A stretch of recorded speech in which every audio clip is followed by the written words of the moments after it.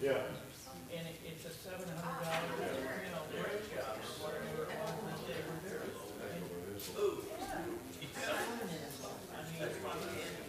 Well, it's just Yeah.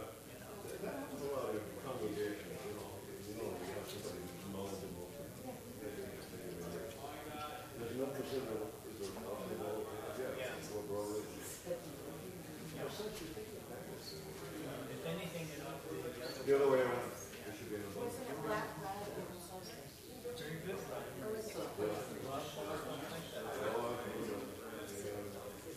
very good. Anyway. Yes, I do.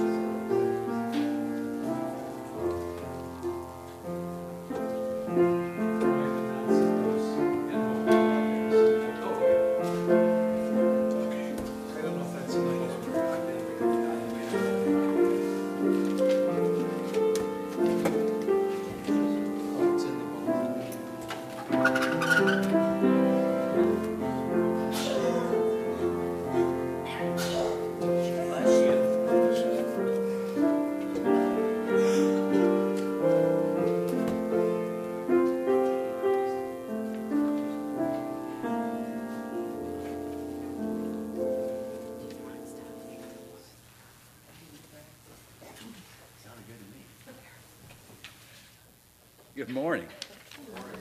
Good to see you on this damp end of the year Sunday. Is 19 gone already? 2020, it's going to be great. Blessed is the man whose sin the Lord does not count against him, and in whose spirit is no deceit. Psalm 32:2. No services tonight, no prayer meeting on Wednesday, that's New Year's Day. Andrea's number. Thank you for your faithfulness in giving. If you have not noticed, if you look over on the bottom of the other page, our difference there, practically nothing for the year. That's amazing. So thank you very much for that. That's great. We are a fairly small group, and that's sacrificial giving. I'm sorry? It is, very much so. Thank you for all that took part in the Christmas program. That was another wonderful blessing to come and hear the Lord's story and the gospel and song, and we appreciate the time that was given and put into that. Offering envelopes for 2020 are here. Try and take the same number. That'll save some trouble. So if that works out, that's great. I don't know why it wouldn't work out. So don't take a box that's not yours. So that would be great. So I have an announcement that's not in the bulletin. That's regarding the murder mystery. So for all those who signed up for the murder mystery on a train and dessert night, the event will take place Saturday, January 18th at 7. That's at the train depot in Lapeer. That's $7 a ticket, and you can get with Jess on the money part. Make checks, if you're going to pay with a check, make checks payable to Thornville. And we'll see you on the 18th. I'm looking here. Was there a card here that I was supposed to read? Or was that in the office? Maybe this is it. Nope, that's Dean's. I'm missing something. Okay, it'll turn up and I'll read it. But I don't know when. Also, while I'm looking here, Acts and Facts are here for January. So always good stuff in there if you can take time to read that. All right, well, I don't see it, but there is a card here, and I believe that's from the Henrys. And when we locate it, I'll read it to you. Is it under my Bible? I don't know. I don't know if it was in the office and I just forgot to get it. So, okay. Our scripture for meditation this morning is in Psalm, chapter 51.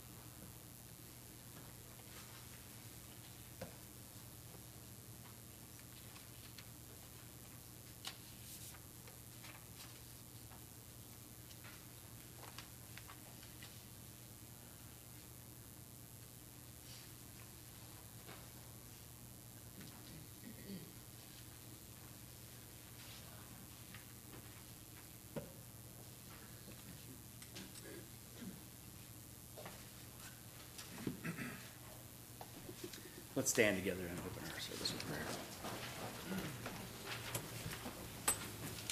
George, I'm going to pick on you again.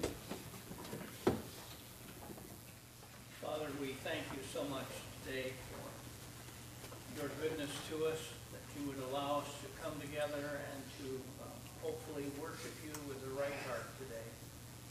Lord, we thank you, God, for all your provision and your blessings to us as your children.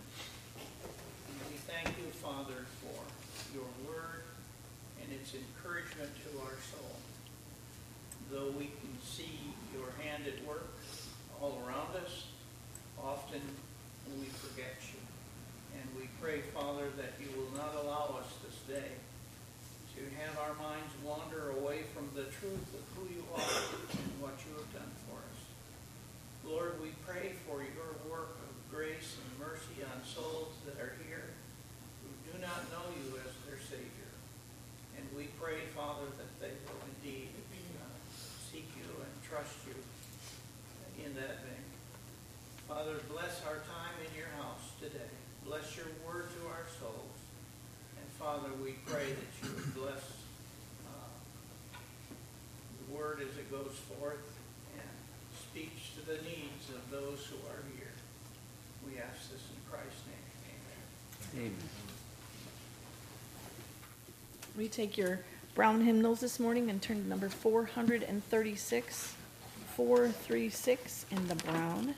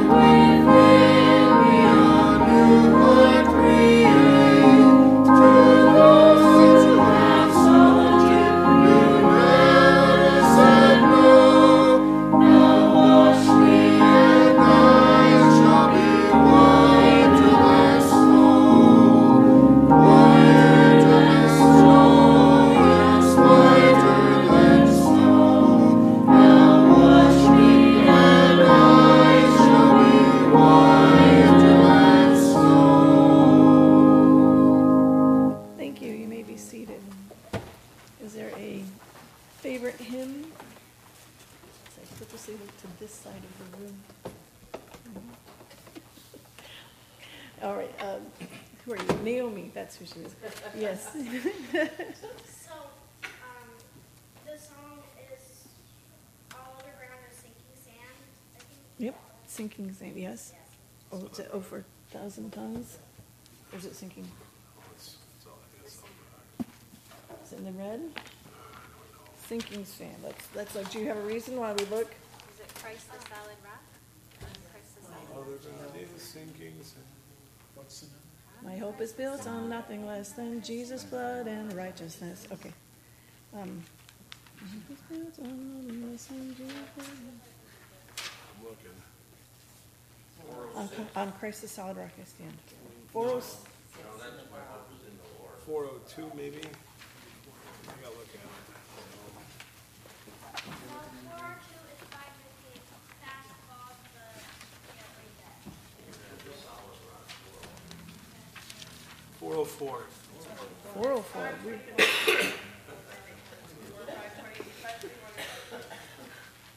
What book are you in? In the red. There's two of them in the Let's red. do the red. What number is it, Jolene?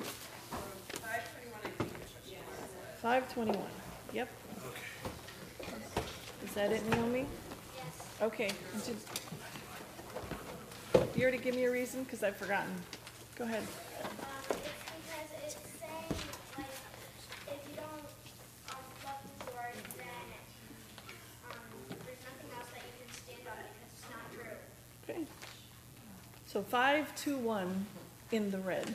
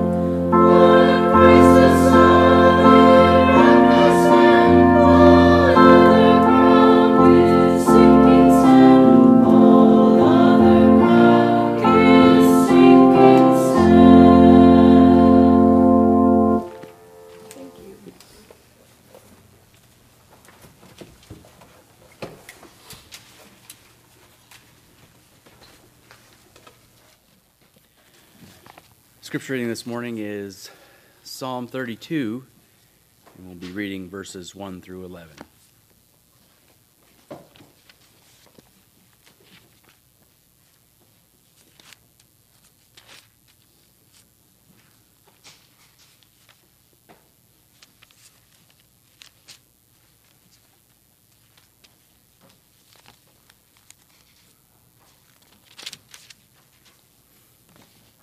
stand with me and we'll read together.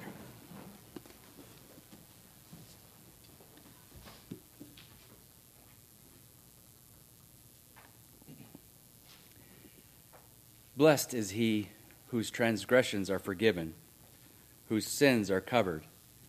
Blessed is the man whose sin the Lord does not count against him, and whose spirit is no deceit. When I kept silent, my bones wasted away through my groaning all day long. For day and night your hand was heavy upon me. My strength was sapped as in the heat of summer. Then I acknowledged my sin to you, and I did not cover up my iniquity. I said, I will confess my transgressions to the Lord, and you forgave the guilt of my sin. Therefore, let everyone who is godly pray to you, while you may be found. Surely, when the mighty waters rise, they will not reach to him. You are my hiding place. You will protect me from trouble and surround me with songs of deliverance. I will instruct you and teach you in the way you should go. I will counsel you and watch over you. Do not be like the horse or the mule, which have no understanding, but must be controlled by bit and bridle, or they will not come to you. Many are woes of the wicked, but the Lord's unfailing love surrounds the man who trusts him. Rejoice in the Lord and be glad.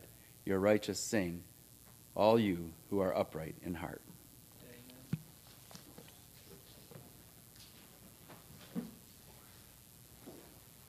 You can.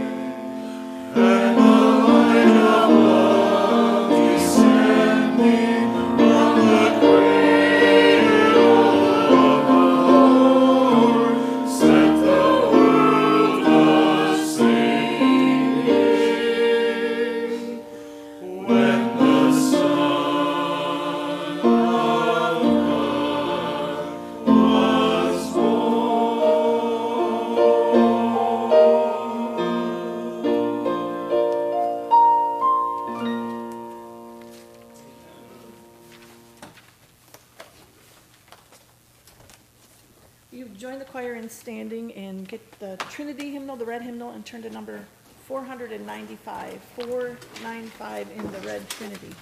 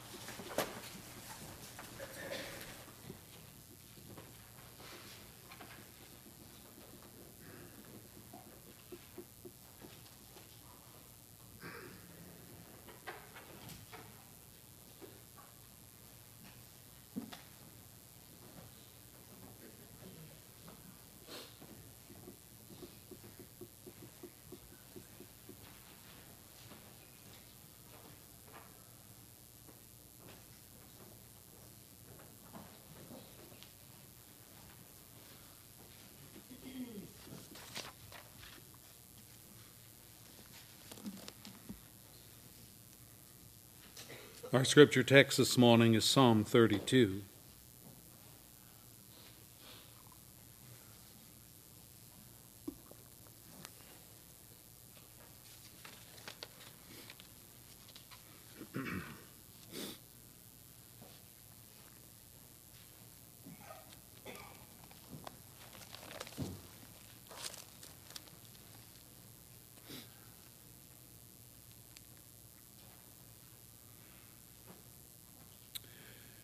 You all know that this psalm was written by David after his horrible adultery with Bathsheba and his orchestrated murder of Uriah, her husband, in an attempt to conceal the fact that Bathsheba was pregnant with his child.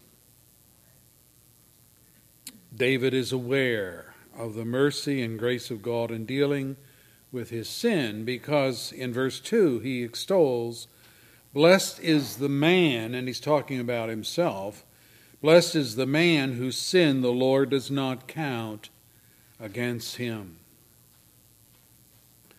The Apostle Paul quotes David's thoughts here in Romans chapter 4, where he is arguing for justification by faith and not by the works of the law. And most importantly, Paul is dealing with the truth of imputation. That is, how God in his grace credits our sins to Jesus as a substitute and Savior, and how God credits Jesus' righteousness to us as his people by faith. Jerry Bridges, in his book, calls this the great exchange. It's a good way to put it. We have all of our guilt put on Christ. We have all of his righteousness put on us. You know, that's the heart of the gospel, and it should be the be-all and the end-all of the sense of guilt that moral creatures feel when they have done what is wrong. Modern psychology deals with guilt as something remaining from our past, or our childhood, or from our overactive conscience, trained, they say, in a puritanical culture that we have yet to outgrow, and we need to outgrow it and get on with life. And so the great emphasis shifts to feelings of guilt, which is decidedly different from what David confesses in verse 5. He's not talking about feelings of guilt. He says, "I acknowledge my sin to you. I didn't cover up my iniquity. I said, I will confess my transgression to the Lord, and you forgave the guilt of my sin." David sees his guilt attached to sin. And in the mercy of God, his sin has been forgiven. And with that forgiveness, the guilt is gone too, though we don't always let it go, do we?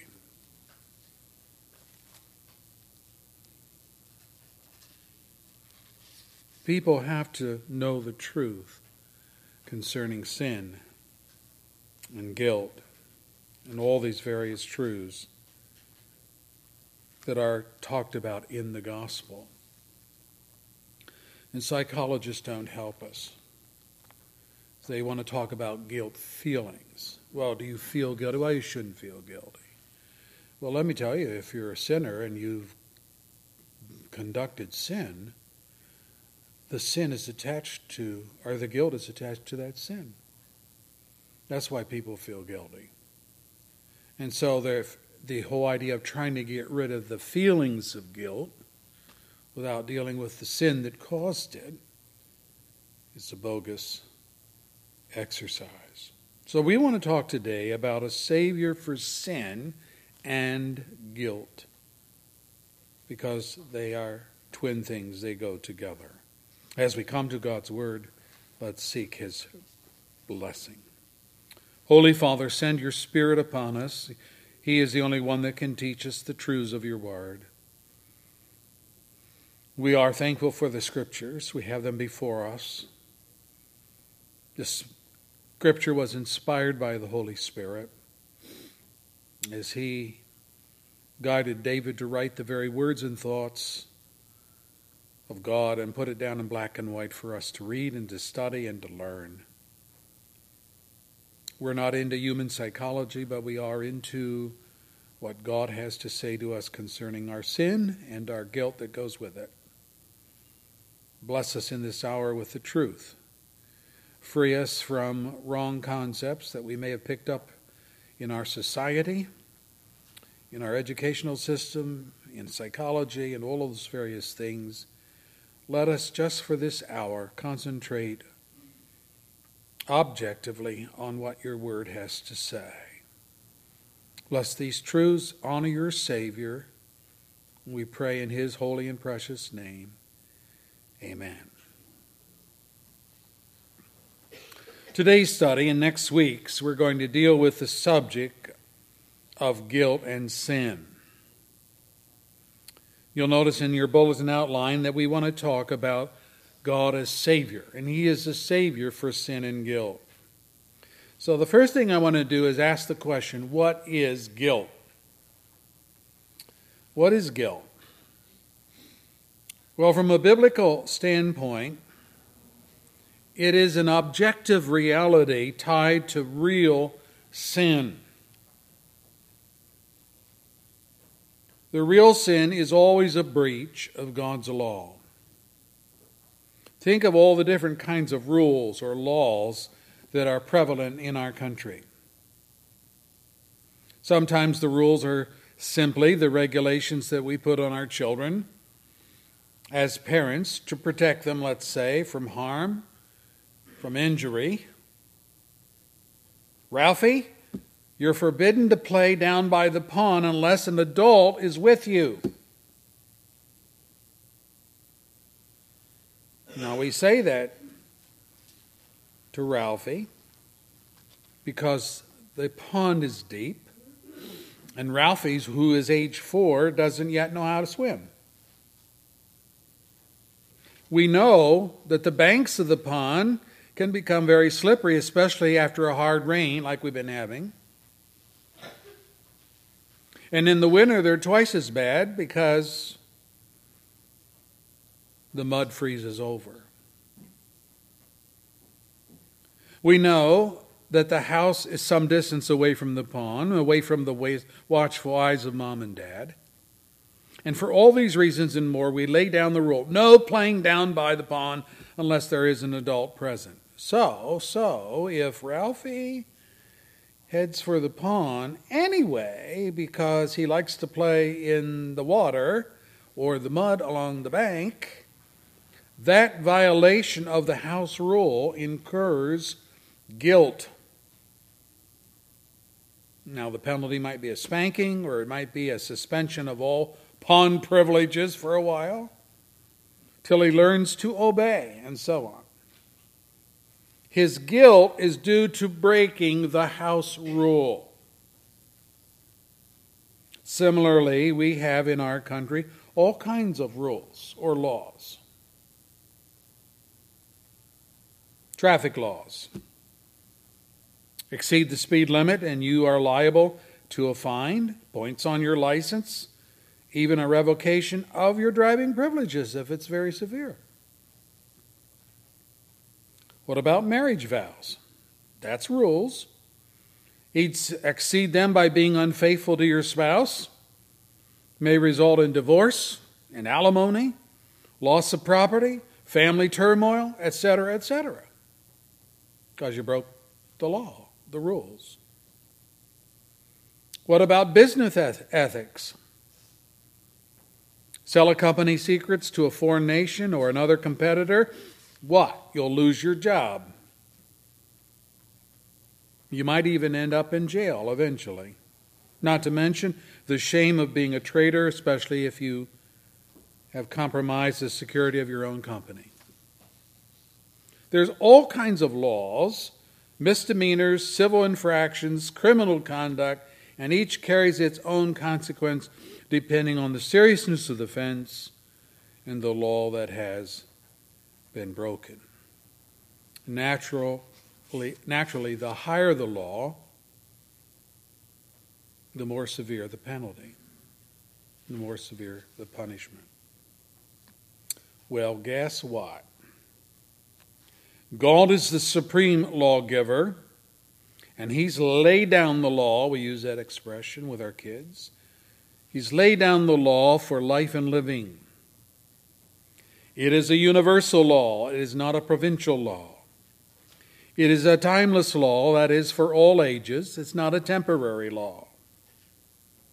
It is a non-discriminatory law, applying equally to whites as well as blacks, to all races, to all cultures, to all countries, to all peoples, to all nations. No people are exempt. And as indicated, the higher the law, the greater the penalty. You break a local law, it's a misdemeanor. Might have to pay a fine. Break a state law, you might get a penalty and some jail time. Break a federal law, you're going to get a jail time, or worse, depending on the nature of the crime. Well, because God is creator as well as lawgiver, He has the right and the power to implement His own standard of morality upon His creation and to punish all those who break the law, His law. You can plead, not guilty, all you want, but the evidence will prove God true and you a liar. There's no one in this room, in this pulpit, or in the pew who is innocent. Let me read it for you. Proverbs 16, verse 2. All a man's ways seem innocent to him, but motives are weighed by the Lord. Proverbs 16, verse 2. Or again in Proverbs 14, verse 12. There is a way that seems right to a man, but in the end it leads to death. I think Nehemiah's confession of Israel's sin is also appropriate to all. He writes, You warned me to return, you warned them to return to your law, but they became arrogant and disobeyed your commands. They sinned against your ordinances, by which a man will live if he obeys them. Stubbornly, they turned their backs on you, became stiff-necked, and refused to listen. Nehemiah 9, verse 29. There is guilt, brethren, no guilt like that which accompanies the breach of God's law. We cannot exonerate ourselves. No court in the land can pardon us. We are guilt-laden in conscience even when no one else knows about the truth. This is real guilt attached to real sin, a breach of God's commandments, and we cannot undo what was done. So we need a Savior. We need a guilt offering for us. That's the message of the gospel and the good news. It is that God has provided Himself a guilt offering for sin, which He will accept on your behalf and mine. And every breach of God's law, by the way, is a capital offense, which means you sin, you die. You say, wow, that's a hard pill to swallow. That's because of the majesty of the lawgiver, the authority of the law that has been broken. So I want you to learn firstly this morning then that true guilt is firstly and foremost objective. That is to say, it is attached to real sin, a breach of God's commands, and that is why we are guilty before Him. It's not just a matter of feeling guilt. It is a matter that you are guilty.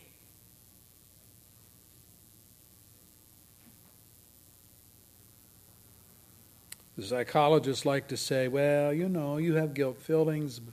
You need to get rid of the guilt feelings because really you're innocent. No. People are guilty because they know they have broken God's standard of righteousness. And they can hide it from us, but they cannot hide it from God. And their conscience makes them keenly aware of that. It's not a matter of feeling guilty, it is a matter of being guilty. That's the second point, that guilt feelings are subjective, and they indicate a response to real or imaginary sin. Feelings of guilt are the reaction of human beings who possess a moral conscience. The dog that bites your toddler has absolutely no remorse because Junior went away crying his eyes out. The cat that scratches you and draws blood doesn't feel guilty for drawing blood.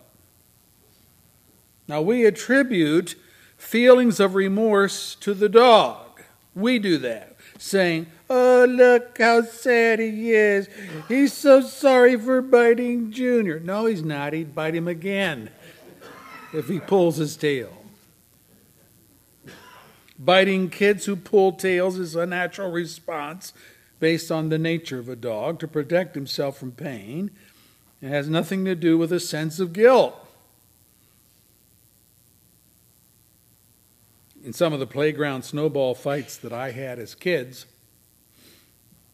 I hate to admit this, but I have to be honest, we sometimes would cheat by packing a stone or placing a piece of coal inside the snowball to make it go farther, but to inflict pain. Especially if the snow fight were between two enemies and not among friends. So when the weighted snowball smacked somebody in the head, it would disintegrate, revealing the stone or the piece of coal. And when the victim began to cry, the stone experienced no guilt feelings. None whatsoever. Though sometimes, depending on the injury, we, the people who threw the snowball, felt guilty.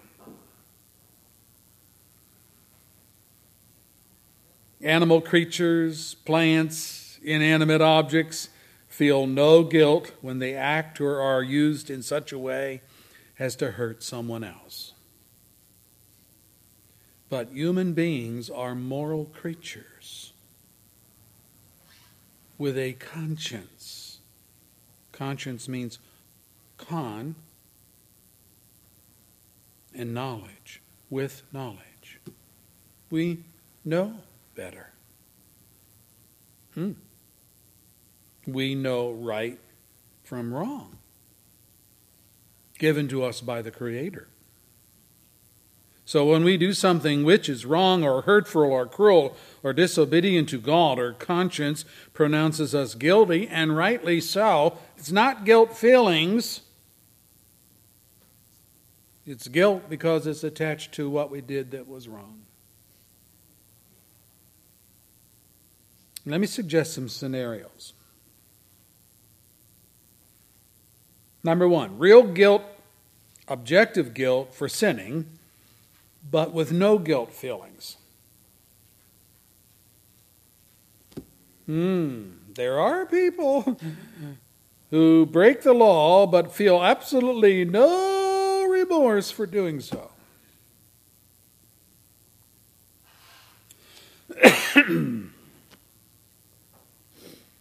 Consider the minor infraction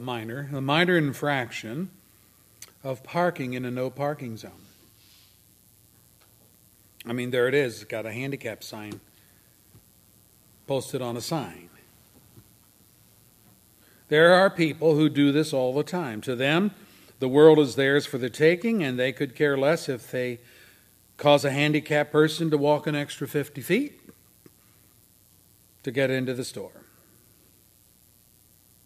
And the tickets on their windshield are no deterrent either. They just throw them in file 13. And when the summons arrives from the court, they ignore that too.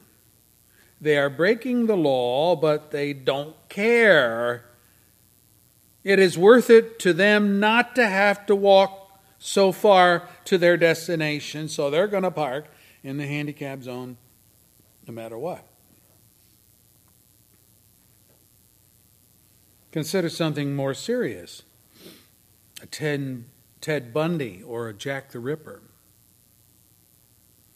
both of whom were guilty of killing many people. Consider the mass murderers, Hitler, Stalin, Mussolini. We label such people psychopaths because they can commit the most heinous of crimes against humanity and they feel absolutely no guilt whatsoever. So long as it's not them who's doing the dying, they seem to be able to rationalize or explain away their behavior. They always have an end which justifies the means. They feel no guilt. They would gladly admit it.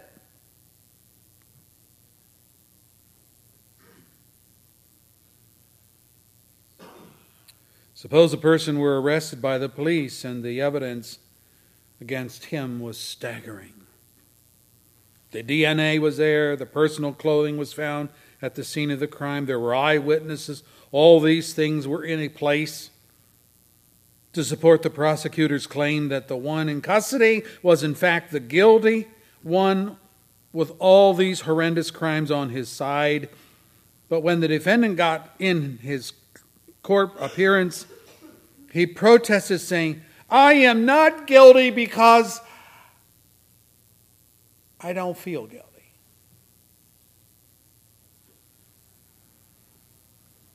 I wonder, would the plea be sufficient to secure his release? Well, you know, absolutely not. Any thinking jury would have to find him guilty because of the preponderance of evidence linking him with the crime. The fact that he didn't feel guilty was or is no defense. He should. He should feel guilty for taking so many innocent lives. Well, why doesn't he feel guilty? Why is there no remorse? Why, if there were to be a possibility for him being released from custody, would he not go right back to his murderous conduct? The answer? His conscience is unable to experience shame. He thinks of himself as always in the right, even when he does what is horrendously evil. This person is referred to in the Bible. Let me read it for you. Paul is writing. The Spirit clearly says that in later times, that's the times in which we're living, by the way, in later times, some will abandon the faith and follow deceiving spirits and things taught by demons. Such teachings can come through hypocritical liars whose consciences have been seared as with a hot iron. 1 Timothy 4, verse 1 and 2. You ever talk to a person who has experienced a severe skin burn?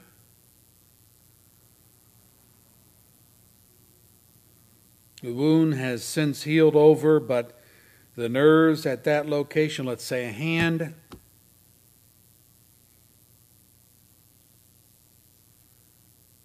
my mother-in-law lost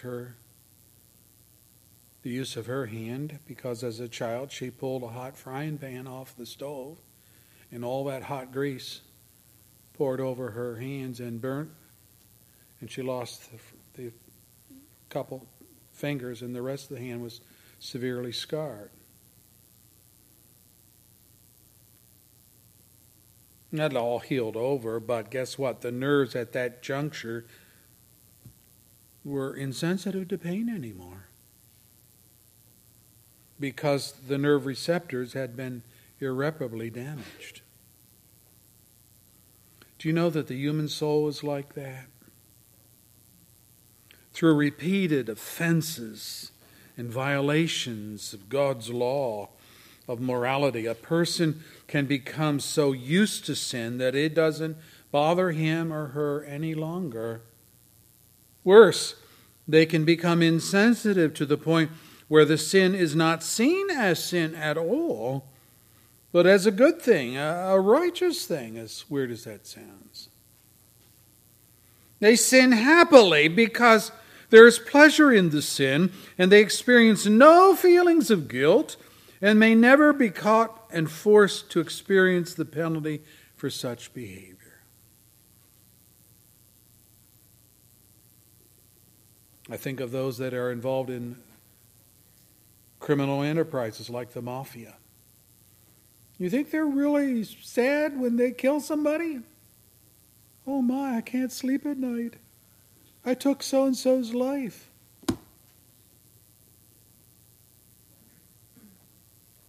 You think the drug cartels out of Mexico are laying awake at night because their drugs are taking the lives of thousands of people? No, they couldn't care less. The Bible describes these people. It's not like God is ignorant of them. Let me read it for you. Woe to those who call evil good and good evil, who put darkness for light and light for darkness, who put bitter for sweet and sweet for bitter. Woe to those who are wise in their own eyes and clever in their own sight. Woe to those who are heroes at drinking wine and champions at mixing drinks, who acquit the guilty for a bribe, but deny justice to the innocent. Therefore, as tongues of fire lick up straw, and as dry grass sinks down in the flames, so their roots will decay and their flowers blow away like dust. For they have rejected the law of the Lord Almighty and spurned the word of the Holy One of Israel. Therefore the Lord's anger burns against his people. His hand is raised, he strikes them to strike them down. The mountain shakes. The dead bodies are like refuse in the street. Yet for all of this, his anger is not turned away. His hand is still upraised. Isaiah 5, verse 20 and following. We sometimes ask the question of these unfeeling people, have you no heart? And when we ask that question, it's our way of saying that to be truly human, there must be more than bitterness and anger and hatred and vengeance. There must be compassion, the desire to help people in their anguish, not be a contributor to it. And so then there are people who are truly guilty of breaking the law of God, but they feel no shame and no guilt. They are at peace with their sin. They are asleep in their sin. They do not lay awake at night in a cold sweat, contemplating God's wrath. They have convinced themselves that there are others who are worse than they, and that God kind of grades on a curve. So they will receive a passing grade. Maybe they'll escape hell by the skin of their teeth, but escape they will. That's the way they think. The hardened heart is also the deceived heart. Satan would have it no other way, since he is a murderer behind their seared conscience. People with real guilt because of sin, but they have no feelings of guilt. So part of their sin is self-deception. So that's a first scenario. It's very prevalent in our society. I don't feel guilty, so I'm not guilty. Secondly, people who feel guilty or are treated as such, but are really innocent as to sin. There's that category too. These are people who are victims of sin perpetrated against them, or people who have been taught wrongly as to what constitutes sin, and so they live their lives feeling guilty about a number of things which God has not forbidden. Now, the previous group has a seared conscience, so nothing bothers them. But this group has an overly sensitive conscience, meaning everything bothers them. Even things that should not bother them.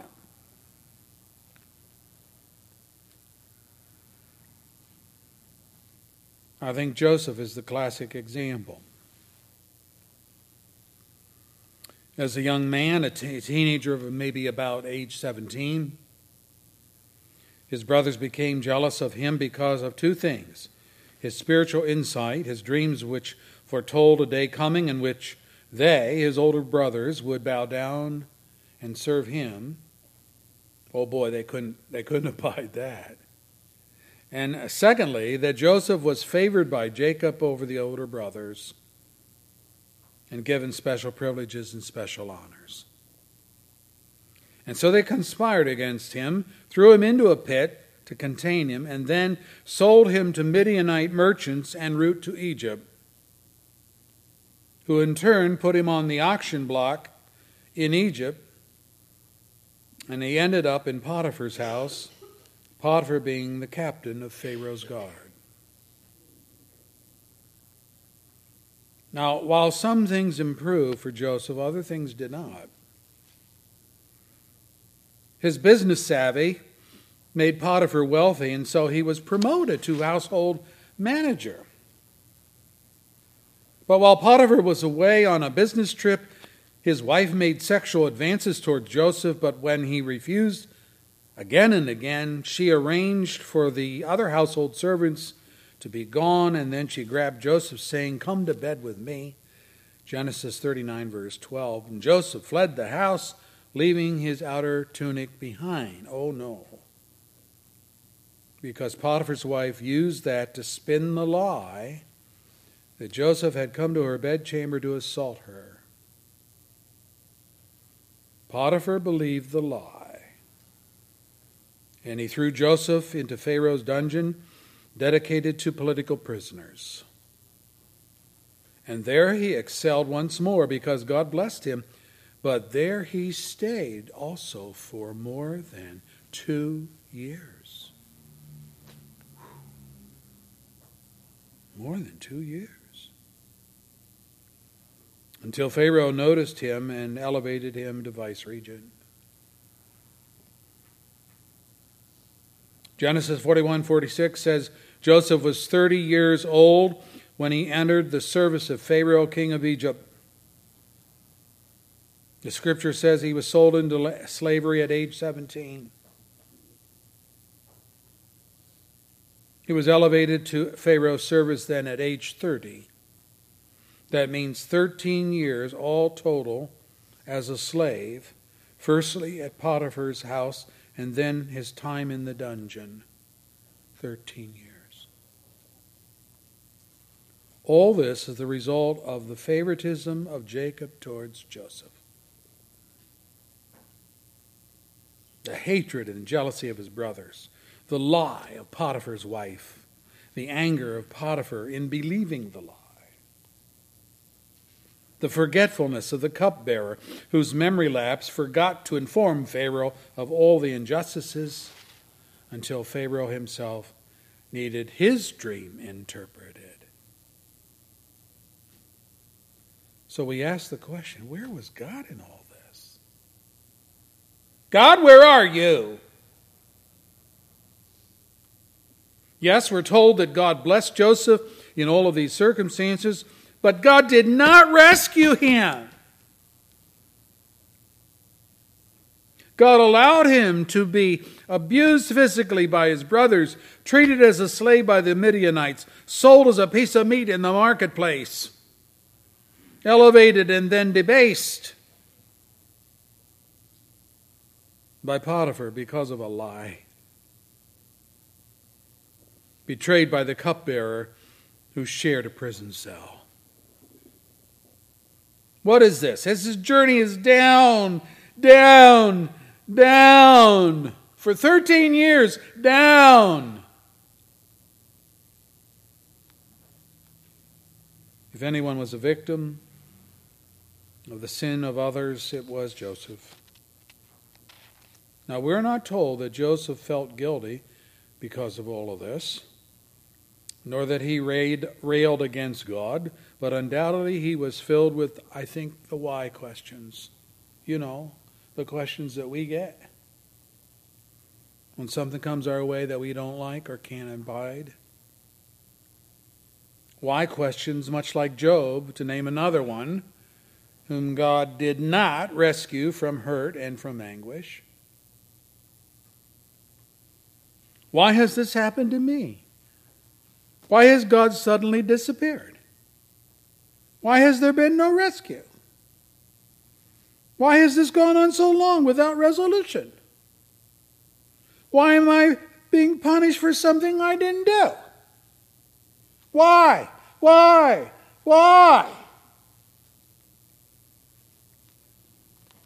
Brethren, the why questions will kill you if you let them. The why questions will make you angry and bitter and callous and stubborn. Because very frankly, as in the case of Joseph, as in the case of Job, God will not necessarily give you an answer to your question, why? What is more, He doesn't owe you an answer.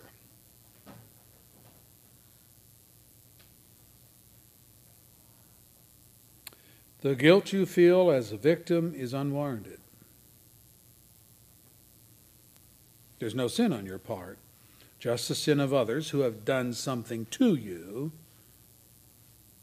I mean, if anyone should feel guilty, it should be those who have abused you and slandered you and mistreated you and maligned your good name. But there's no shame to you as a victim unless you turn these evils towards God and others in bitterness and anger.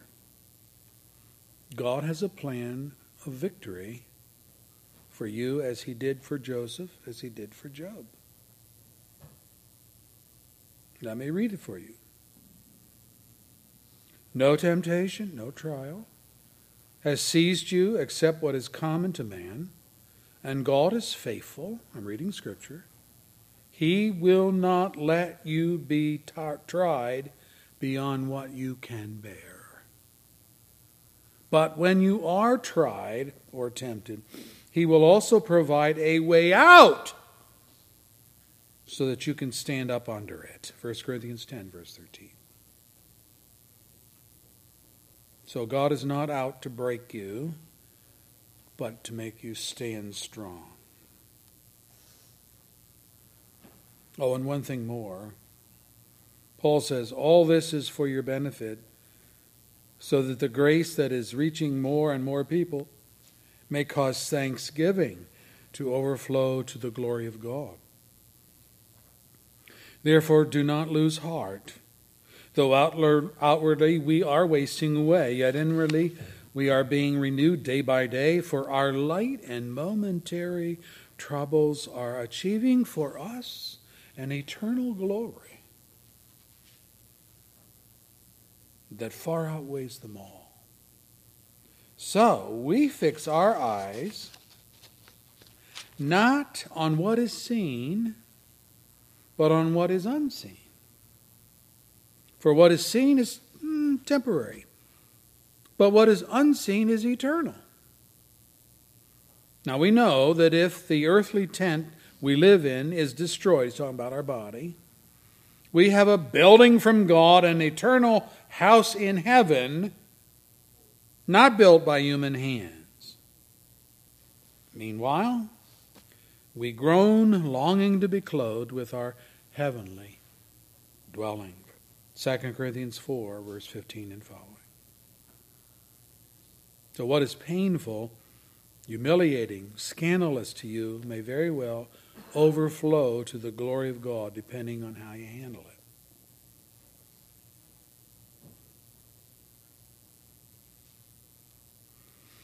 What then is the only remedy for true guilt? Well, everyone is guilty as a lawbreaker before God, but we must admit it. To deny it is to call God a liar, who declares, "All have turned away, they have together become worthless. There is no one who does good, not even one." Romans 3, verse 12. Or again, if we claim to be without sin, we deceive ourselves and the truth is not in us. 1 John 1, verse 8.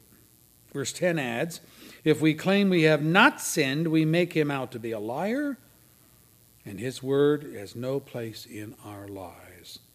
1 John 1, verse 10. Now, these texts are not talking about guilt feelings, but about real guilt as sinners, as lawbreakers. Even so, if our conscience is active and not cauterized, not callous, we will feel the guilt and wish to be free of it. So that means to be free of the sin. Get rid of the sin and the guilt feelings will go. How do we get rid of our sin? Well, we begin with confession and repentance. We're all sinners at birth, and by choice we must renounce that behavior before God. There are no exceptions.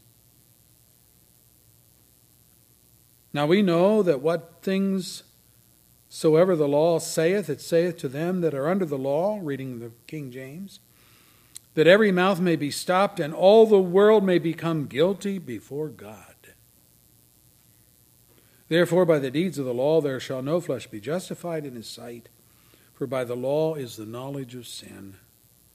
Romans 3, verse 19 and 20. God's law exposes sin. How does that happen?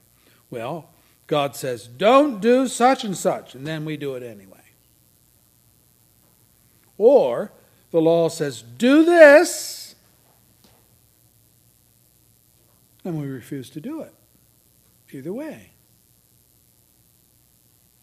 we're guilty. Sin is always a breach of God's law. It began with Adam and Eve. It continues on with their offspring, namely us. Was there no remedy? Well, yes, God has a guilt offering. And it's found in the person of his Son.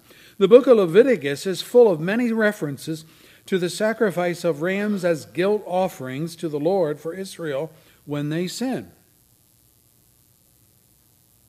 But we know that the blood of bulls and goats and animals, sacrifices of many kind, cannot take away sin. Hebrews 10 verse 4 says that. God demanded something more perfect than animals, something more precious. Isaiah 53 verse 10. It was the Lord's will to crush him, a person, cause him to suffer. The Lord made his life the guilt offering. There it is. Did you know that Jesus' death was especially designed to deal with your guilt and the sin that causes that guilt?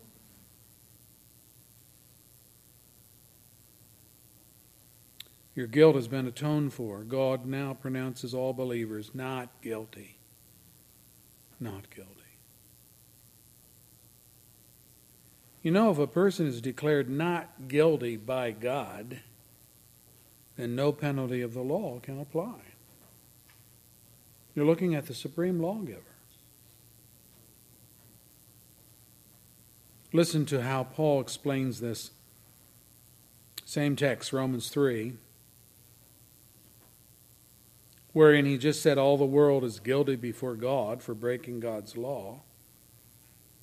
And then he says in verse 21 of Romans 3, But now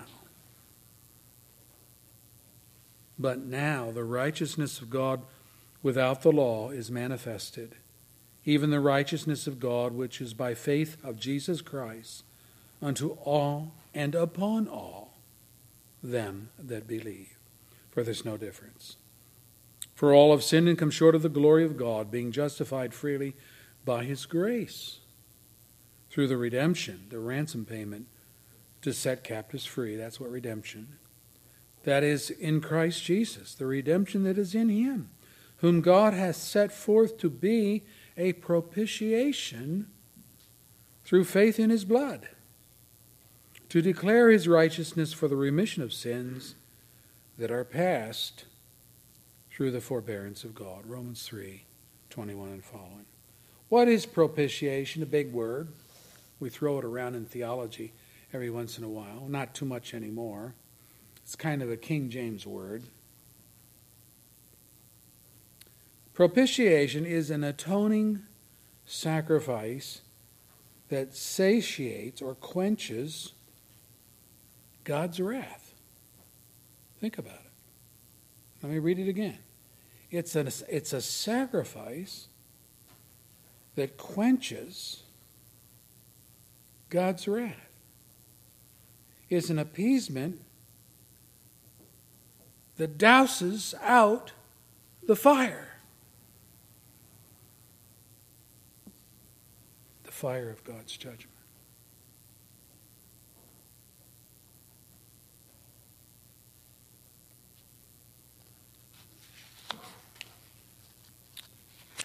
The angel's words to Joseph.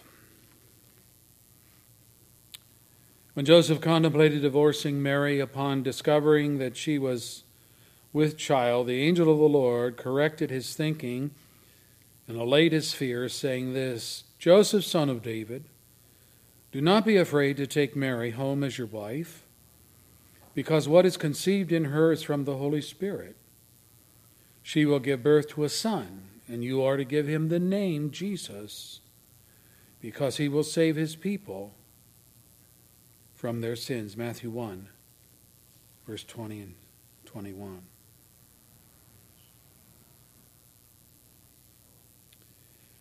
The psalmist says there's a river flowing from Mount Calvary that puts out the fire. He words it this way, God is our refuge and strength, an ever-present help in trouble. Therefore, we will not fear, though the earth give way and the mountains fall into the heart of the sea, though its waters roar and foam and the mountains quake with their surging, there is a river whose stream makes glad the city of God, the holy place where the Most High dwells. God is within her. She will not fall. God will help her at the break of day. Psalm 46. You need to wash in this stream. You need to wash in the blood of Calvary. And all your sin and guilt will be forgiven. The angelic explanation to John of the people that he saw in the Revelation was this. These are they, John is talking, or the angel is talking to John. These are they who have come out of the great tribulation. They have washed their robes and made them white in the blood of the Lamb. Revelation 7, verse 14. That's our redemption. This is the blood of Christ. So the guilt that goes along with the sin is dealt with directly because God deals with the sin question in the person of his Son, the Lord Jesus Christ. So my question this morning is, are you washed in the blood of the Lamb? Have you trusted in the work of Jesus Christ for the forgiveness of your sins? Get rid of the sin and the guilt will go away. Hang on to your sin and the guilt remains. I pray, Lord, Jesus, that you will make this clear to our people. Make it clear to our hearts.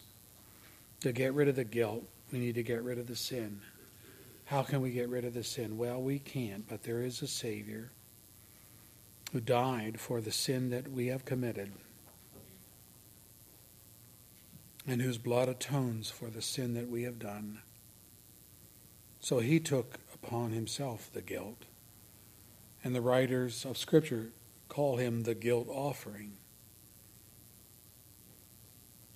Not a ram, not a goat, not a sheep, not a woolly creature, but the Lamb of God that takes away the sin of the world. We rest in him today. We thank you for such an atoning sacrifice. Let us not rest upon our goodness, so-called, nor even on our alleged right conclusions or choices. We don't choose a right. We don't take the righteous path. It's the work of Christ on our behalf that sets us on that path.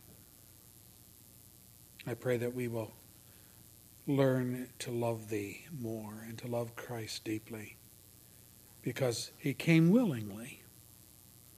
In his own words, he says, "No one takes my life from me, but I lay it down on my own initiative. I have authority to lay it down, and I have authority to take it up again." Who wouldn't love a Savior like that? And yet, our sin of disbelieving and disobeying continues to fight within ourselves. And we think there must be something good in me. I can't accept this. But the goodness is to be found in Christ and in him alone, and that's why we need his righteousness imputed to us. Lord, please do that. Show yourself a Savior today to someone. In Christ's name, amen. Our closing hymn is from the Brown hymnal, number 195. 195. Let's stand as we sing. Great hymn, Nothing But the Blood. Nothing but the blood.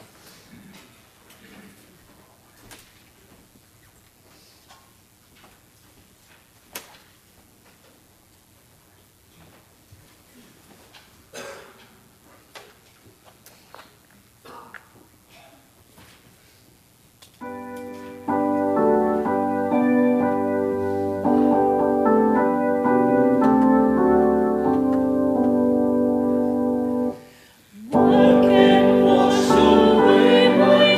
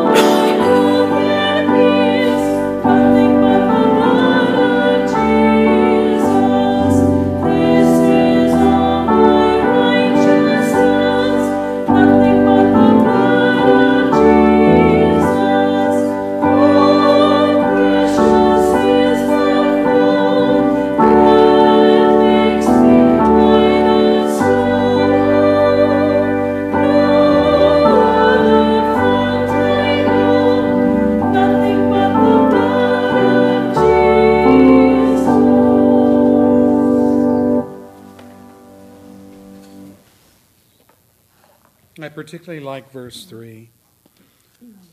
Nothing can for sin atone, nothing but the blood of Jesus. Not of good that I have done, nothing but the blood of Jesus. You know, sometimes people hear the gospel being presented as some kind of a partnership, and they will make statements like, God has done all that he can do to save you. Now the rest is up to you. And by that, they mean, okay, now you need to enter into the partnership. But that's why I like this verse. Nothing can for sin atone, nothing but the blood of Jesus, not of good that I have done. Nothing but the blood of Jesus. Our Lord is a Savior. He is the sole Savior. You are not in partnership with him to save yourself, but you are a recipient of his grace. And he gives grace and mercy to whom he will. He says that, Romans. I will have mercy on whom I have mercy, and I will pardon whom I want to pardon. Say, he can't do that. Oh, yeah, he can. It's called God. And you're a creature. Say, well, that makes me awfully dependent. Yeah, it does. That's where all of us need to be. Dependent upon this great God and Savior. Father, we thank you for your truth. Humble us. Remind us that it is nothing in our hands that we bring. It's simply your cross and your cross work. You dying for our sins. You paying the penalty that we should have paid. And if we are saved this morning, it's because we're trusting in Jesus and that work which he did at Calvary. We're saying, yes, I believe he did that for me. I pray that you will grant us that faith and repentance. Help us to lay aside those good feelings we have about ourselves and see that all goodness comes from God and that it is our Savior who is the good and gracious and merciful, and that's why all of us, any of us, are saved. Give us a good day today as we celebrate the new year, as we think about family and friends, as we think about our salvation, the end of a new year, beginning of a new year. We ask, Lord, that you will help give us the resolve to live in such a way that the new year will be a blessing to you. In Christ's name, amen. Don't forget your envelopes. Sign for them out here on the table and take them home with you.